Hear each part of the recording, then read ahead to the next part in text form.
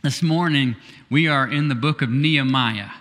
And so if you would like to go ahead and turn there, and if you're new to Bible study, you may just want to start off by just opening your Bible right to the middle. And that'll get you to the Psalms, and then move back towards the front of your Bible, and you'll quickly run into Nehemiah. As you're turning there, I'm going to ask if Beth Caskey would come up and read for us today our scripture passage. She's going to read chapter 1 through 3.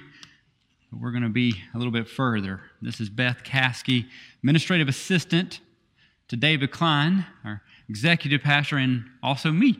And so for life groups. And so very thankful for Beth. You go ahead, Beth.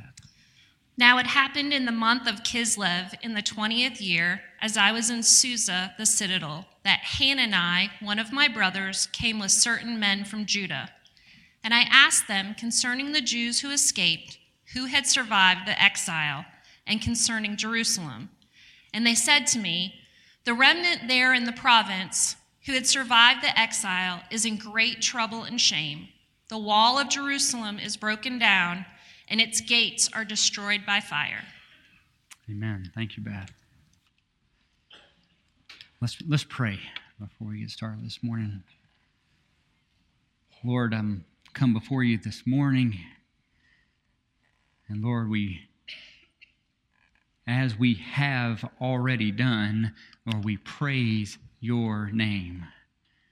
And I praise your name, Father, for your great love for us, and that you would send your very own Son, Jesus, that he would come to this earth and he would die, he would be buried, and he would be raised from the dead, that we might have the forgiveness of our sins and the hope of everlasting life with you. And so, Lord, we praise the name of Jesus this morning to your glory over this place and in this place. Lord, I pray over the next few moments, literally moments is all we have together this morning, but minutes and moments, Lord, that you, God, through your word and your spirit, Lord, would open our eyes that we might behold your glory. So, Lord, would you do that this morning? Or would you open our eyes, Lord, that we might behold you? God, we pray it. We're desperate. We pray it, Lord, in your name and for your name's sake, Lord Jesus. Amen. Walls and gates. Walls, according to Merriam-Webster, this is just one definition, is an enclosure chiefly for defense. And gate is an opening in a wall or a fence. Normally, it may be a gate is a wall or opening in a city or castle entrance, often in a defensive structure. Walls and gates. So, definition I came up with is just a means of protection from the danger which lies on the other side, or from the danger which could possibly be from within. When our family lived in Central Asia, we had a house much like all the rest of the houses there in the city that we lived in, and it had, much like all of theirs, a gate that surrounded it, and a wall that surrounded our house.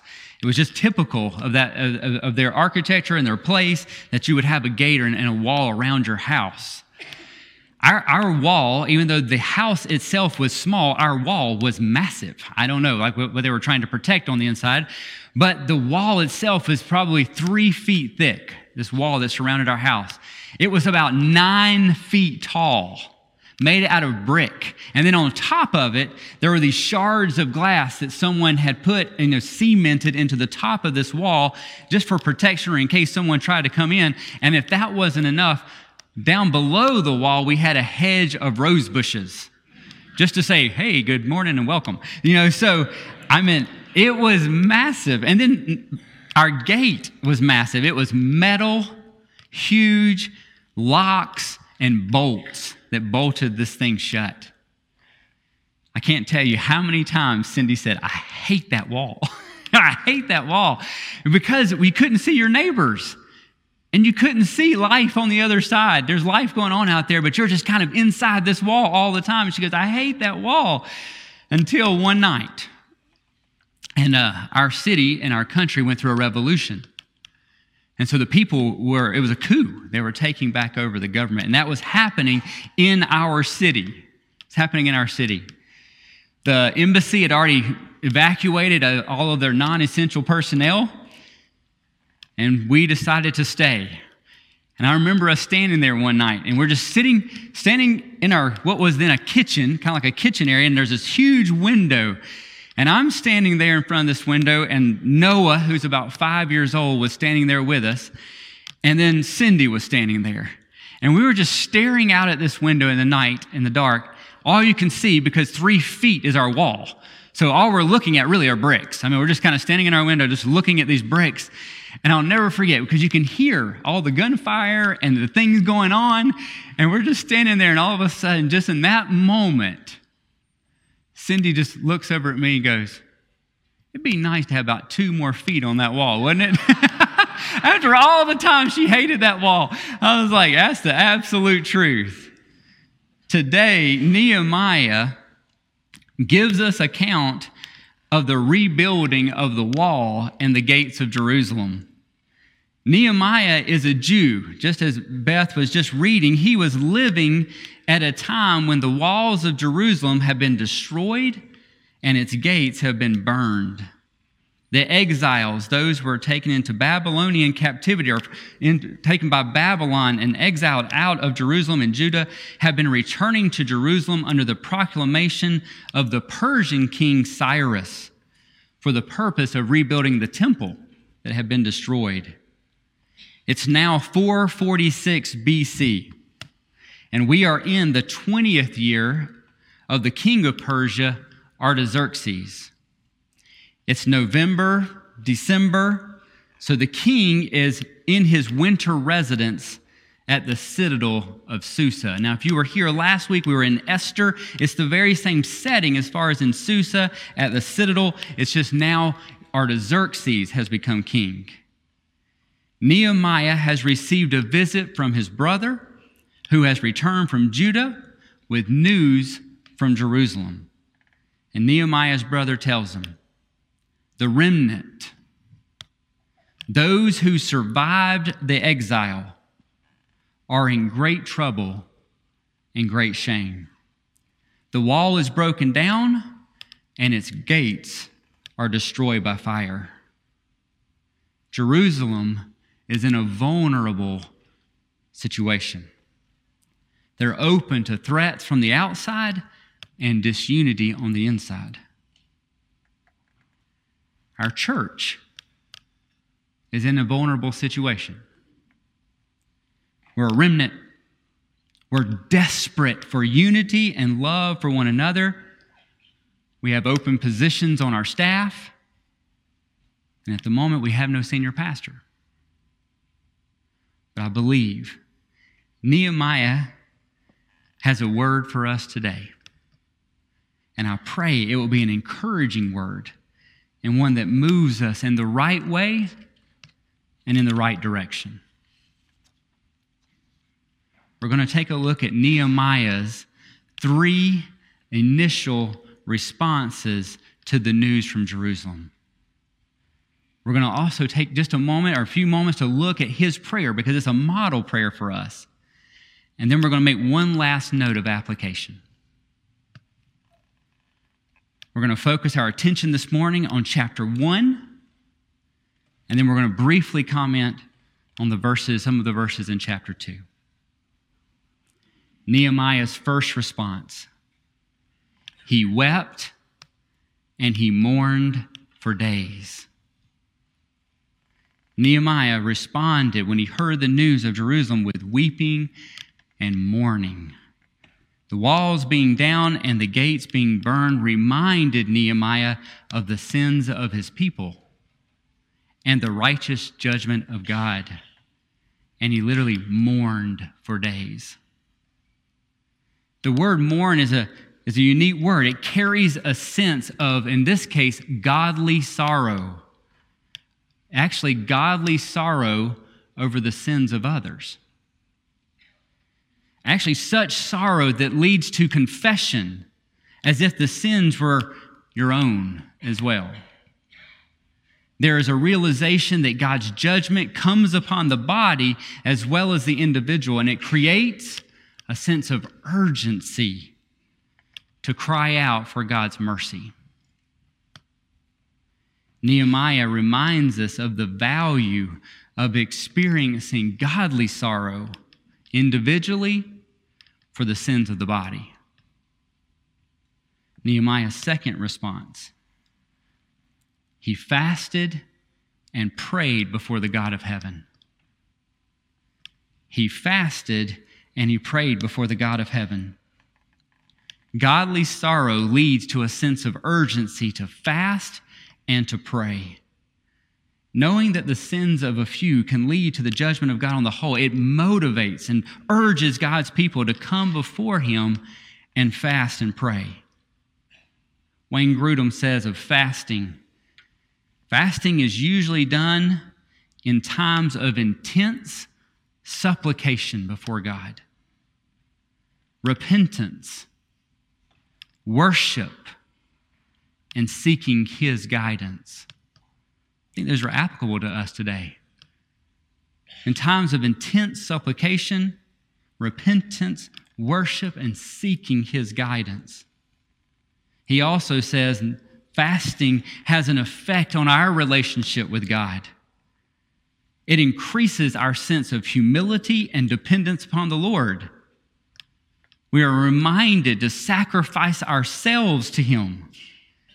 It disciplines us to refrain from sin, and it heightens our alertness to spiritual things. It expresses to God an urgency and earnestness in our prayers. Lastly, Wayne Grudem says, in this sense, fasting is especially appropriate when the spiritual state of the church is low. Nehemiah reminds us of the value of fasting and praying. And I want to challenge you this morning. As we've been called to pray and fast during these days for our body, I want to challenge you this morning that we are desperate for these two responses in our body. We're desperate for mourning, we're desperate for prayer, and we're desperate for fasting. The bulk of this passage in chapter 1 is actually just Nehemiah's prayer. So he tells you he weeps, he mourns, he prays, he fasts, and then he says, here's my prayer. And then he just prays. It's just like it drives him to prayer. He's actually writing this almost like a memoir. And these are Nehemiah's words. He's just writing it in first person. This is me. He's saying, I mourned, I wept, I am continuing to pray and fast. And then he says, he just burst into prayer. And so we get a model prayer of Nehemiah. And it's a model prayer for us. And I think it's a good prayer for us. Because it's not only mentioned in Nehemiah, but it's also almost word for word. A few more words actually added to it from Daniel 9. When Daniel prays, as the Medes and the Persians take over Babylon, he prays. And it's almost the same exact prayer as Nehemiah prays. And then we also see a very similar prayer prayed by Solomon in 1 Kings when he dedicates the first temple. So this form of prayer is a model. You may have heard of it before. It's called, people refer to it in its acronym as ACTS. Adoration, confession, thanksgiving, and supplication. But thanksgiving, I think there's also declaration. It just doesn't make the acronym work as well. But there's adoration, confession, thanksgiving, declaration, and supplication. And we're going to look at each one of those aspects as as Nehemiah prays these in this passage. So here's how Nehemiah starts his prayer in adoration. He declares that God is awesome. He declares that God is awesome. He calls him the Lord God of heaven. And in this phrase, he not only acknowledges that God rules over all things as the God of heaven. Literally, he sits in heaven above all things, ruling over all things. But then he adds the word Lord or Yahweh, because God of heaven in that time would have been typical of all gods. They would have called most gods God of heaven. It's very popular amongst the Persians. So almost to distinguish him as the God, the only God, he adds in there Yahweh God, the one true God.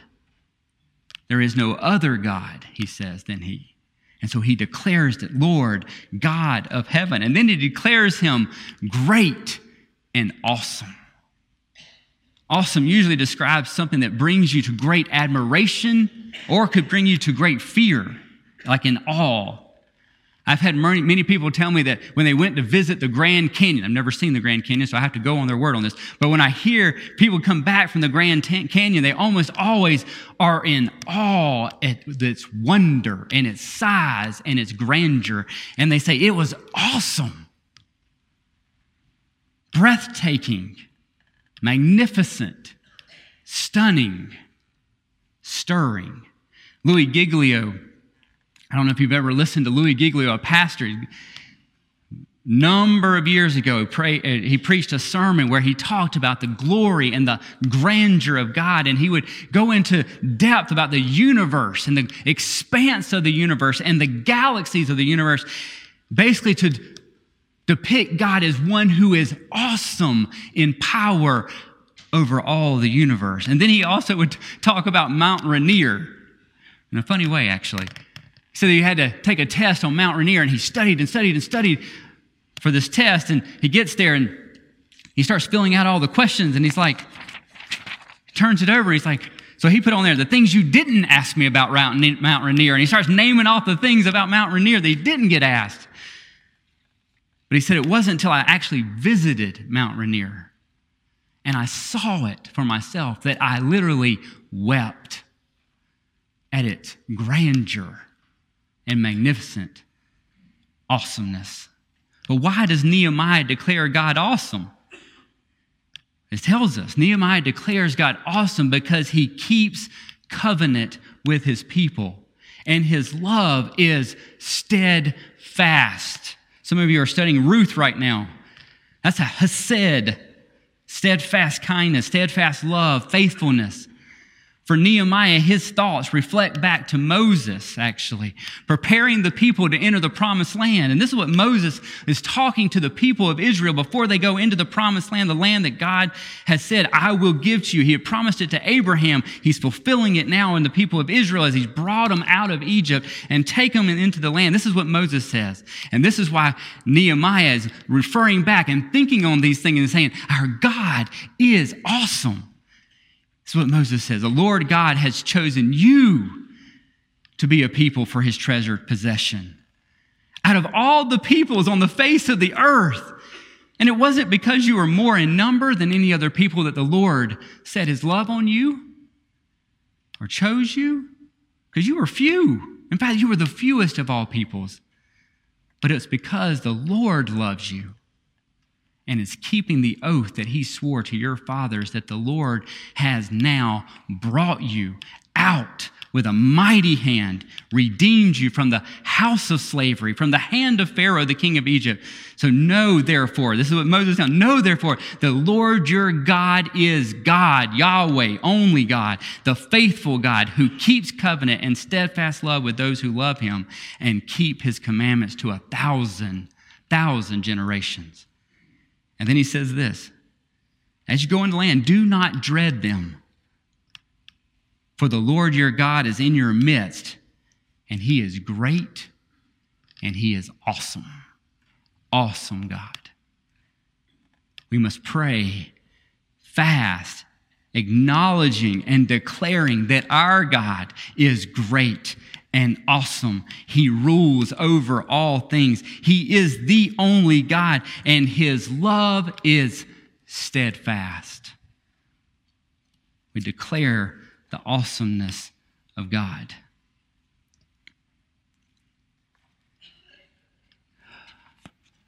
I can't pass it. I was about to move on, guys. I can't do it. I got to read a passage of scripture to you. Colossians chapter 1. I'm sorry. when we pray, this is where I go. When I want to we praise God. He's a delivering God. And then I go to, because he's fulfilled that. He's fulfilled that deliverance for us in Christ Jesus.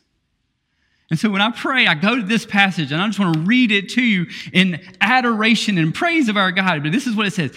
He, Jesus, is the image of the invisible God, the firstborn of all creation. For by him all things were created in heaven and on earth, visible and invisible. God, you're awesome. Whether thrones or dominions or rulers or authorities, all things were created through him and for him. And he, Jesus, is before all things, and in him all things hold together. He is the head of the body, the church. He is the beginning, the firstborn from the dead, that in everything he might be preeminent, because he's awesome. For in him all the fullness of God was pleased to dwell, and through him to reconcile to himself all things, whether on earth or in heaven, making peace by the blood of his cross. Awesome. Awesome. Our God is awesome. And then it's like when you come out of the presence of God, almost like David was saying, Isaiah, when he sees the presence of God, it leads you to go, oh Lord, woe is me. Woe is me, a man of unclean lips. And Nehemiah does the same. He confesses his sins. Nehemiah confesses his sins, his father's sins, and the sins of the people.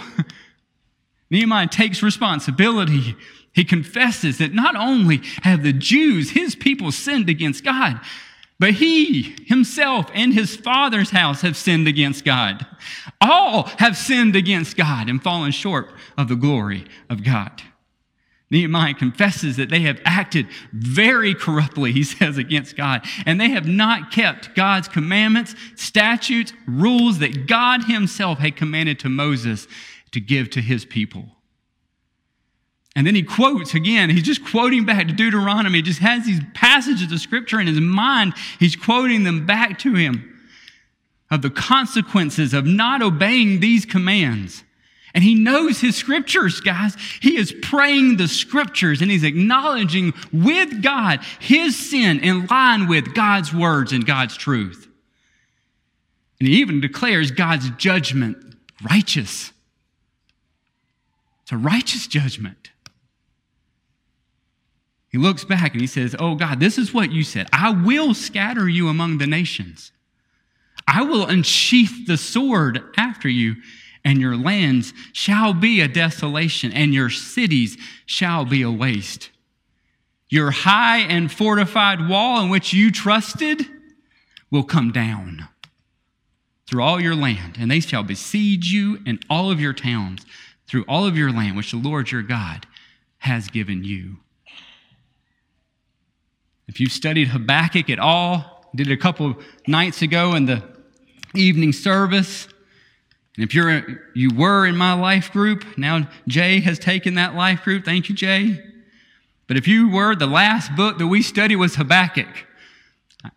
And we were in it for a while, guys. I'm talking white beards. We're still in Habakkuk. We were in there a long time. And all the life group said, amen. But I'm telling you, it was good. Because Habakkuk was crying out to God, there's injustice in the land, there's injustice in the land, there's injustice in the land. God, when will you act? And God then declares, I will act. And he says it will be through the Babylonians, the Chaldeans. And it terrifies Habakkuk because he knows these peoples. When it says their walls would come down, they were skilled. They would literally mount up dirt, mounded up to overtake the walls. The walls could not stand again. The people inside literally taking apart their homes and putting the wood up against, trying to fortify. They cannot stand against the hand of God. And when he has called the Chaldeans to come, they could not stand. And his promise was fulfilled. Nehemiah agrees with the Lord concerning his sin and declares what God has done to his people is righteous. God has acted according to his words. We, coming before God, must first praise him for who he is. And then we must confess our sins and pray in accordance with God's words concerning our sin. And we must acknowledge the judgment of God is righteous. Words of David come to mind from Psalm 51.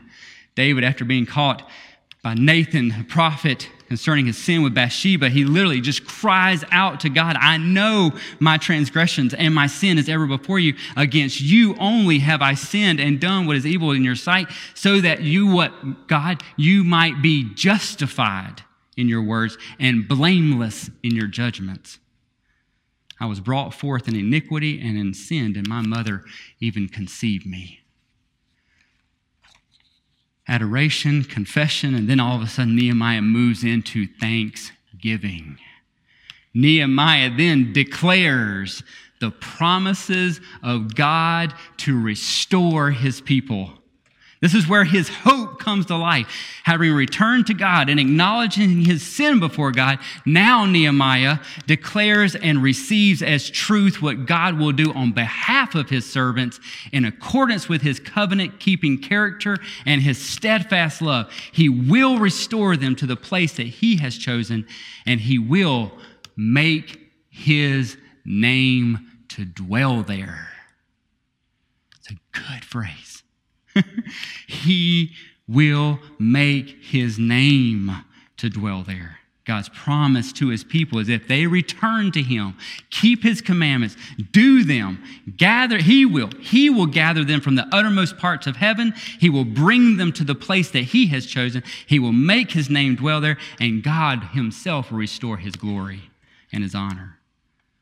Moses told him the same thing. He's looking back again, the promises from Deuteronomy. And so here's Moses from Deuteronomy. When you return to the Lord your God and obey his voice in all that I command you today, with all your heart, with all your soul, then the Lord your God will restore you. He will restore your fortunes and have mercy on you. He will gather you again from all the peoples where the Lord your God has scattered you. And he says, these are the ones in whom you have redeemed, O God. Nehemiah declares to God that these people, God, these are the ones you redeemed out of Egypt by your great power and by your strong hand. And God, you have made a covenant that this people might be your people. He's claiming these things, giving thanks and declaring them. God, these are your promises to your people. And then he declares, these are the people, Lord, that delight to fear your name, to obey your commands. We too, when we pray, we move from confession to thanksgiving and declaration, and we declare the promises of God. Can I give you just a few of these promises that we can pray? I almost passed over these in the second service. I'm glad I didn't, because my heart's rejoicing. 1 John, this is promise. The blood of Jesus, his son, what? Cleanses us from all sin. If we confess our sins, he is faithful and just to forgive us our sins, to cleanse us from all unrighteousness. Jesus is the propitiation for our sins, and not for ours only, but also for the sins of whom? The whole world. Amen. 1 Peter, almost just a reflection back to what you just heard of Moses declaring over the Israelites. Listen to what Peter now says of us, the church. You, church, were ransomed from your futile ways, inherited from your forefathers, not with perishable things such as silver or gold, but with the precious blood of Jesus, like that of a lamb without blemish or spot. He was foreknown before the foundations of the world, but was made manifest in the last times for the sake of you, who through him are what? Believers in God, who raised him from the dead, gave him glory, so that your faith and hope are in whom? God. What does he declare you? You are a chosen race, a royal priesthood, a holy nation, a what? A people of his own possession. We declare these things, who we are. That you, church, may proclaim his excellencies, the excellencies of him who called you out of darkness and into his marvelous light. Once you were not a people. We declare that. Lord, once I was not a people. That doesn't make sense. We were not a people. But now We are God's people. Once you had not received mercy, but now you have received mercy. Oh. The people are going back to establish the walls of Jerusalem. They're raising up the temple of God. They're reestablishing the people of God, but it would not be fulfilled in them. God's promises are fulfilled in Jesus, and there is a greater hope. Can I tell you there's a greater hope than that Jerusalem that we look forward to today? Revelation 21. I don't have time to read it. No, I want to. But when you get home, it would be worth your while to pick up the Bible. Go to the last chapter. Look up Revelation 21. Read those scriptures, 9 through 14, 22, 27, because it talks of the new Jerusalem coming down from heaven, full of glory, with its high walls and its 12 gates that are open all the day, and there is no night. And who comes into those gates? The nations to worship.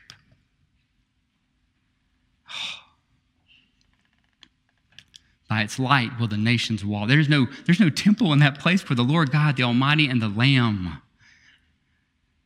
are there. Has no need for sun or moon to shine, because the glory of God gives it its light. And the nations walk by its light.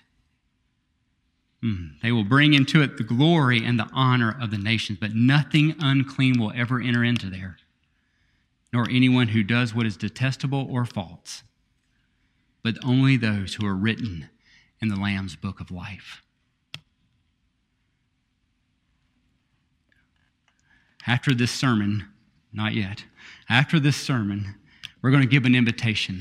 If you are sitting here this morning and you are not for sure that your name is in that Lamb's book of life, when that invitation is given, it's for you.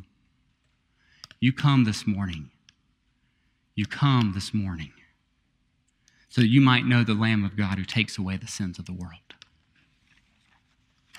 The fourth and final element and the third response of Nehemiah are both together.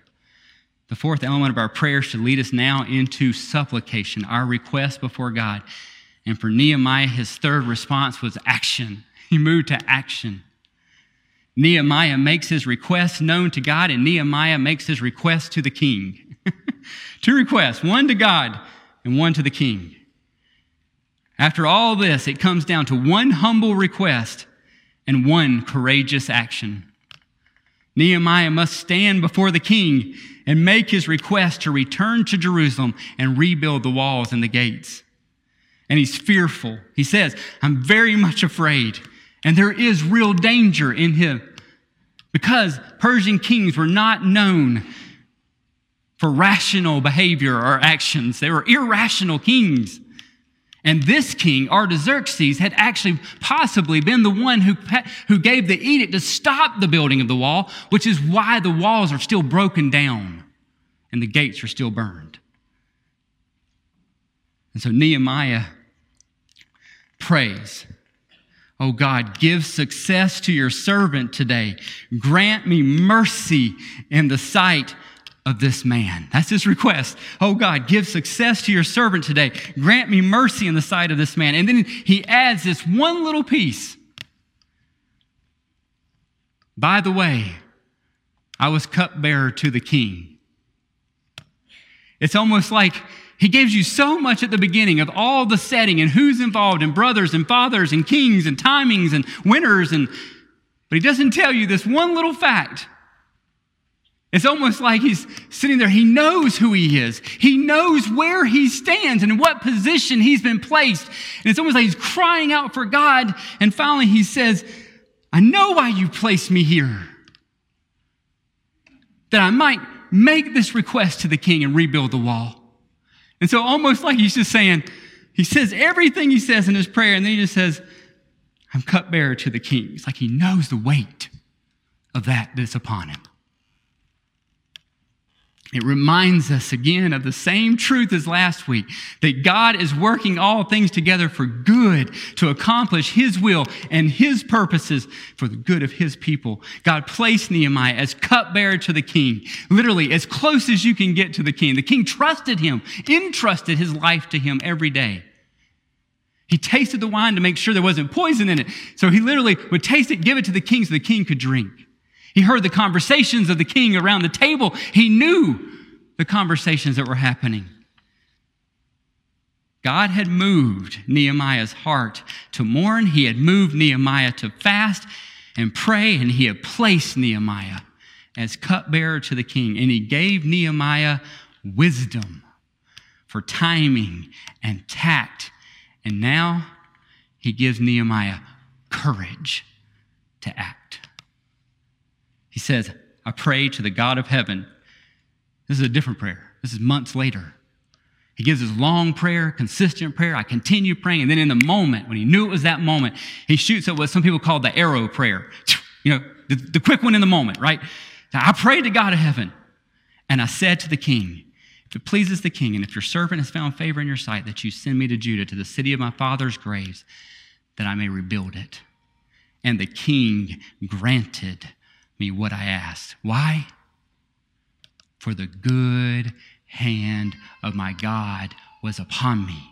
Why? For the good hand of my God was upon me. I pray, even as I say that simple little phrase, the good hand of my God was behind, that your minds right now, and I'm going to help you, will recall the character of God that he has revealed this morning through this passage. Listen to this. He is the God of heaven, the one and only God who rules over all things. He is the awesome God, the one who delivers his people with his strong hand. He is the God of righteous judgment. He is the God of steadfast love. He is the God of mercy. He is the God Almighty. He is the Lamb of God. He is the sovereign God. He's the God who is good. He's the good God. The good hand of my God was upon me. Our church is in a vulnerable place. But I pray, may we together pray and ask God, God, would you move on our hearts to mourn and to grieve what grieves your heart? Would you move us to urgency, to fast and pray for this body? Would you move us to action and obedience and courage and wisdom in line with and along with your leading and your sovereign hand and your good hand? Lord, we pray, right? Establish your name in this place. Lord, establish your name through us amongst the nations. May it be so. O God of heaven, our awesome God, may your will be done. Let's pray. God, you're good. We praise you. We praise you. And Lord, we ask, even this morning, God, would you move our hearts? Would you move our hearts, Lord, to mourn? And would you move our hearts to pray and to fast? And would you move us to obedience, Lord? And then, Lord, would you cause your name to be established in this place? And may people say, the good hand of the Lord rest upon them. The good hand of the Lord. God is awesome, they will say. Oh Lord, establish your name in this place. Establish your name in this place and through us. Please, Lord, we're desperate. And amongst the nations through us. We pray it in your name, Lord God. Amen.